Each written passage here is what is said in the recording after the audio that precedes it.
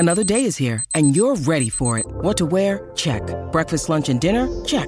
Planning for what's next and how to save for it? That's where Bank of America can help. For your financial to-dos, Bank of America has experts ready to help get you closer to your goals. Get started at one of our local financial centers or 24/7 in our mobile banking app. Find a location near you at bankofamerica.com/talktous.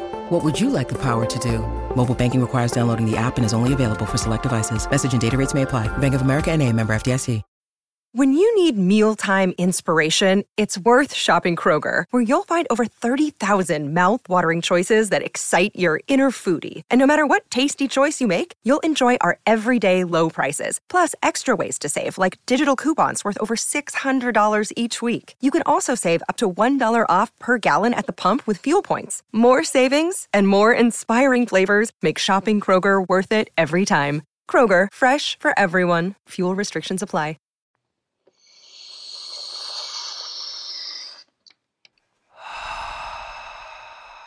Hi. Theory.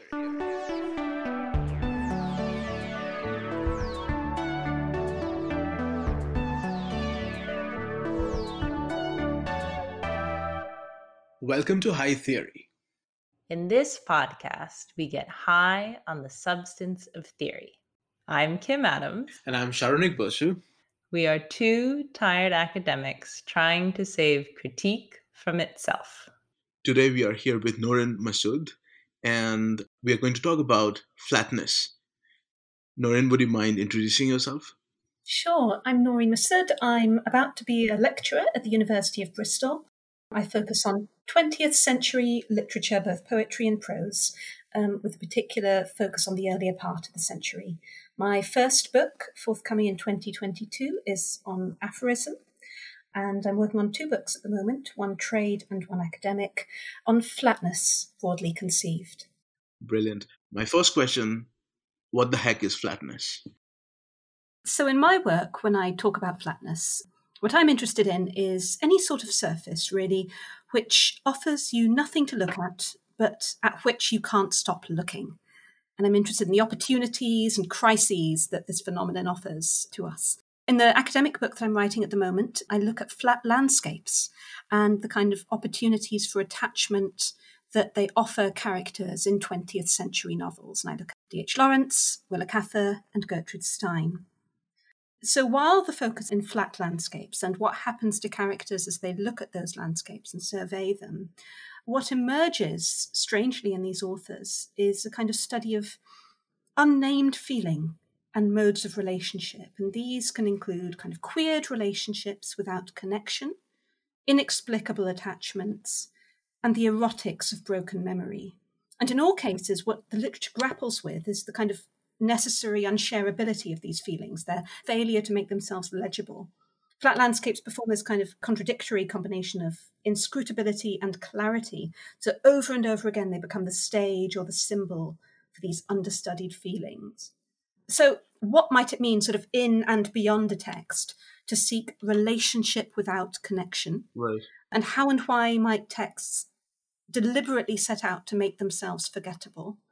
And above all, why might writing deliberately make itself unresponsive to an audience? So those are the questions I'm grappling with. It's flatness both literally understood in a landscape and flatness more broadly understood in other kinds of physical surfaces, but also sort of interpersonal surfaces as well, in the way that we knock up against each other. Given the three authors that you're working on, what is the relationship with modernism? And my other question is, will you give us an example? Sure, I'd love to. All three of these authors really are writing at a time when colonization really is being consolidated in North America, in Australia. And so there's a new kind of contact and interest in flat landscapes in the early 20th century.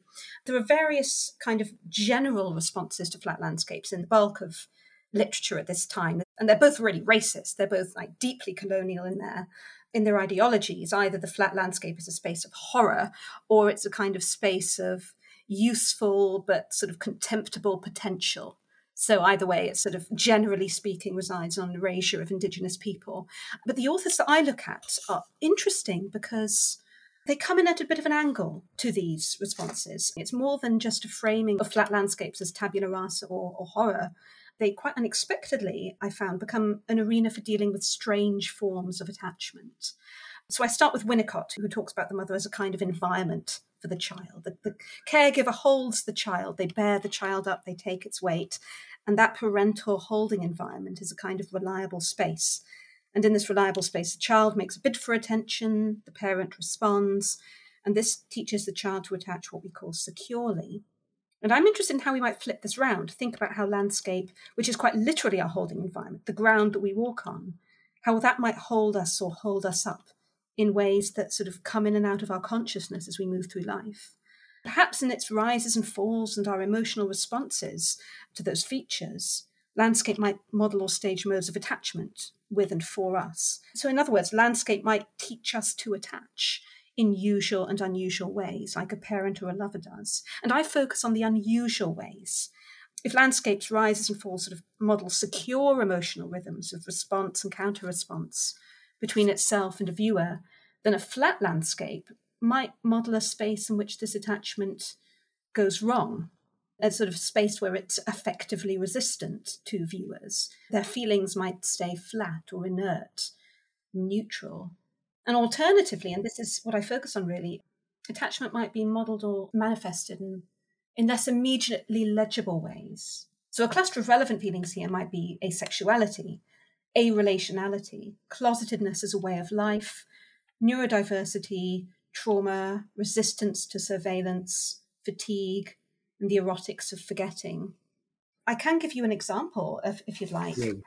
Yeah. So the author I've been thinking about most recently is Willa Cather. Her family moved from Virginia to Nebraska when she was a child in the 1880s. And she describes her first contact with Nebraska in a really interesting way as a kind of, there is horror there, but there's also a kind of like a déjà vu. She says that the larks coming up and rising and falling on the prairie reminded her of something, but she couldn't quite figure out what. So I'm interested in that sense of a flat landscape as a space in which memory goes wrong, in which there's a kind of glitch of memory, a glitch of memory formation. Freud talks about déjà vu or presque vu, which is the tip of the tongue phenomenon, as in, I know this, it's just on the tip of my tongue, but I can't quite get to it. And Cather's describing, I think, something between déjà and presque vu. So Freud describes that kind of memory glitch as an attempt by the ego to incorporate something into itself that isn't part of it. There's all sorts of interesting things going there about identification and attachment and identity formation on grounds that are known to be invalid, I guess. Basically, I'm interested in strange attachments or attachments that don't take a form that we're used to thinking of as good or secure, like healthy attachments.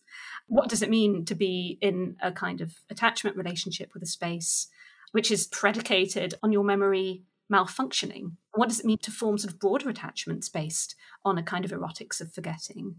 That is so fascinating. It's this way of kind of hollowing out description and its logocentric power. My next question is, how do we use flatness? It's a great question. One of the things that flatness does for me in my work as a critic of the early 20th century, as well as someone interested in broader theoretical questions, is I find that for authors like D.H. Lawrence, it gives me a new way of reading their less studied work. He's best known for his mountainous landscapes, where, like in the Alps in Women in Love, where there's a dramatic climax on the mountaintop. Novels like Kangaroo are much less studied, and I think that's a very interesting novel because that's repeatedly portrays a character in a kind of stuck but fascinated relationship with the flat Australian bush. There's a way in which we're trained not to notice flat landscapes, right? When I read something like A Pilgrim's Progress, which is an allegorical text about you moving towards sort of Christian contentment, it sort of allegorizes a landscape that the pilgrim moves across. And for a great deal of the journey, they're moving across the plains. Yet those bits are so compacted and undescribed because that's not thought to be interesting. What's interesting is when they reach a landmark or an obstacle of some kind. So I think that this hierarchy sort of trains us only to attend to contoured landscapes and to sort of pass over bare landscapes as boring, as not worth paying attention to, as spaces in which nothing happens. And by extension, affectless or strangely manifested affects as spaces that are not worth attending to. But I think a broader and arguably more interesting way that I'm invested in using flatness is as a way of tuning into under-acknowledged, understudied modes of relationship. The project really is a way of thinking about relationship without connection, which reads as I think, a paradox, but I think it is. The more that I work on this, the more that it seems to emerge as a way of life which might be survivable for neurodiverse people, for certain queer people, for people who've undergone certain kinds of trauma. I'm interested in how my work on flatness can serve theoretical fields in that respect. I think you began by saying how flatness is not exactly synonymizable with the idea of tabula rasa, but it has carried with it an import of colonialist discourse. But you also said that these authors are coming at it angularly. Yes. I'm wondering, is there something redemptive there, even in like an author like Lawrence, who's definitely guilty of colonialist discourse? Absolutely. Guilty of colonialism and racism. Cather as well. I'm very interested, incredibly banal, racist, anti-Indigenous discourse in some of the essays that she wrote. It's an interesting one. And I suppose what I'm interested in doing with this work is foregrounding both. Foregrounding the episodes of incredible racism, but also the seeds of something different going on at the same time. I'm not interested, I think, in redeeming Lawrence and Cather.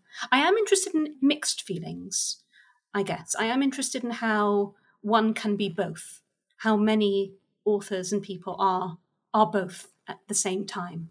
I think one of the challenges of us in the academy, but also us on the left, is to work out how to navigate the kind of unconsciously racist, the people whose ideologies are a mixture of what we recognize as, I guess, amenable and dangerous. I don't have a good answer for that yet myself, as someone who's directly involved in activism and a person on the left.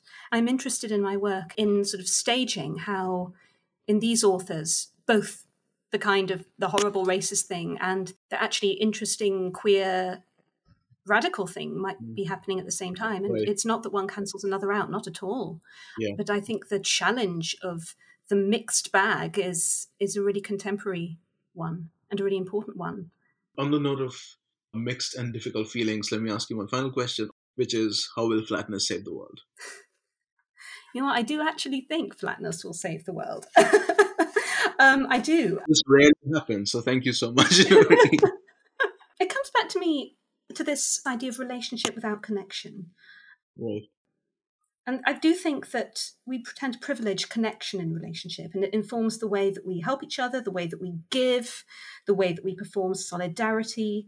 When we make a decision whether or not to help or support a person, organisation or cause, and I think we generally root this decision through our ability to relate to them.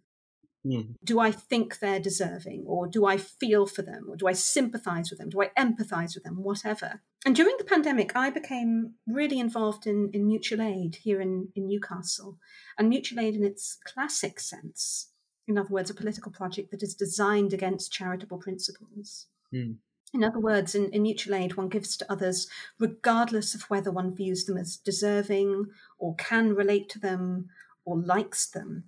So what is in question is no longer the other person. And in that sense, it can seem shocking or detached or callous because your connection to them, your feelings about them don't matter at all. The only thing in question is one's own capacity to supply what is requested. So you no longer ask, does this person deserve it? Do I want to give it to them? Do I like them? You simply ask, do I have the thing they're asking for? Do I have the time? Do I have the energy? Do I have the money? Right. And is that surplus to me? And if it's surplus, you give it. That's the only criterion. So in that sense, for me, and I should say this is very much my personal thinking about how I relate to mutual aid, and I don't at all claim to speak for anyone else. But in that sense, I think mutual aid describes a mode of relationship in which a kind of indifference to the other person or a reluctance to build intimacy with them is the driver for socialist political change. And again, it's not a definition I'm sure that many people will agree with, but it seems to me actually one of the most powerful forces within mutual aid, as well as the thing that differentiates it most powerfully from other forms of social action, like charities, I think this is the potential to change the world. Because I think a lot about how those who are most in need are often those whom people who have time or money or energy can find the most difficult to empathize with, because having is associated with whiteness, it's associated with the patriarchy, it's associated with class privilege. And there may be language barriers involved, there may be cultural differences, which whiteness reads as rude or selfish or entitled. There might be behavior that's marked by trauma and poverty and the trauma of poverty. I think broadly speaking, suffering makes people harder to like and to empathize with. So the charitable mindset, the one which roots giving through feeling or connection or intimacy, ends up giving the most support to those who are less in need of it, to those who've still got the bandwidth to perform likability and patience and legibility and consistency and reasonableness to white middle-class standards. Right. But I think when we reroute away from empathy and sympathy and instead route through a kind of enabling indifference to how we feel about others, we're better able to serve those whom suffering has made, quote unquote, unlikable. And we foster a culture which is truly inclusive of difference. Because we'll never be able to feel for or understand everyone. And when we make that the criterion of help or inclusion, we end up excluding. And as a corollary, we believe testimony even when we can't understand or empathize with it. Once you take empathy out of the equation, it can help maximize returns in a way, I guess. Yeah, and I don't mean it's not the sort of 80,000 hours or giving what you can model of against altruism, Right. giving for good or whatever it is. It's not about coldly deciding where your money can make the most kind of quantifiable difference. That's not at all what I'm interested in. I'm interested actually in something quite removed from that sort of analytical perspective, which only asks the question, do I have it and can I spare it? And which curtails all other questions in order to help in our communities. I think this is a good point to end on because it gives a call to the future. Sure. Thank you, Noreen, for coming to High Theory and talking to us about flatness. Thank you so much for having me. It's been a pleasure. And thank you for listening to High Theory. If you like our podcast, please review and subscribe on Spotify, iTunes, Patreon, or wherever you get your podcast fix. Sharonik Bosu manages our social media presence. Owen Quinn composes our theme music, and Kim Adams and Sharonik Bosu edit our audio. You can also find us at hightheory.net. We hope you have a highly theoretical day.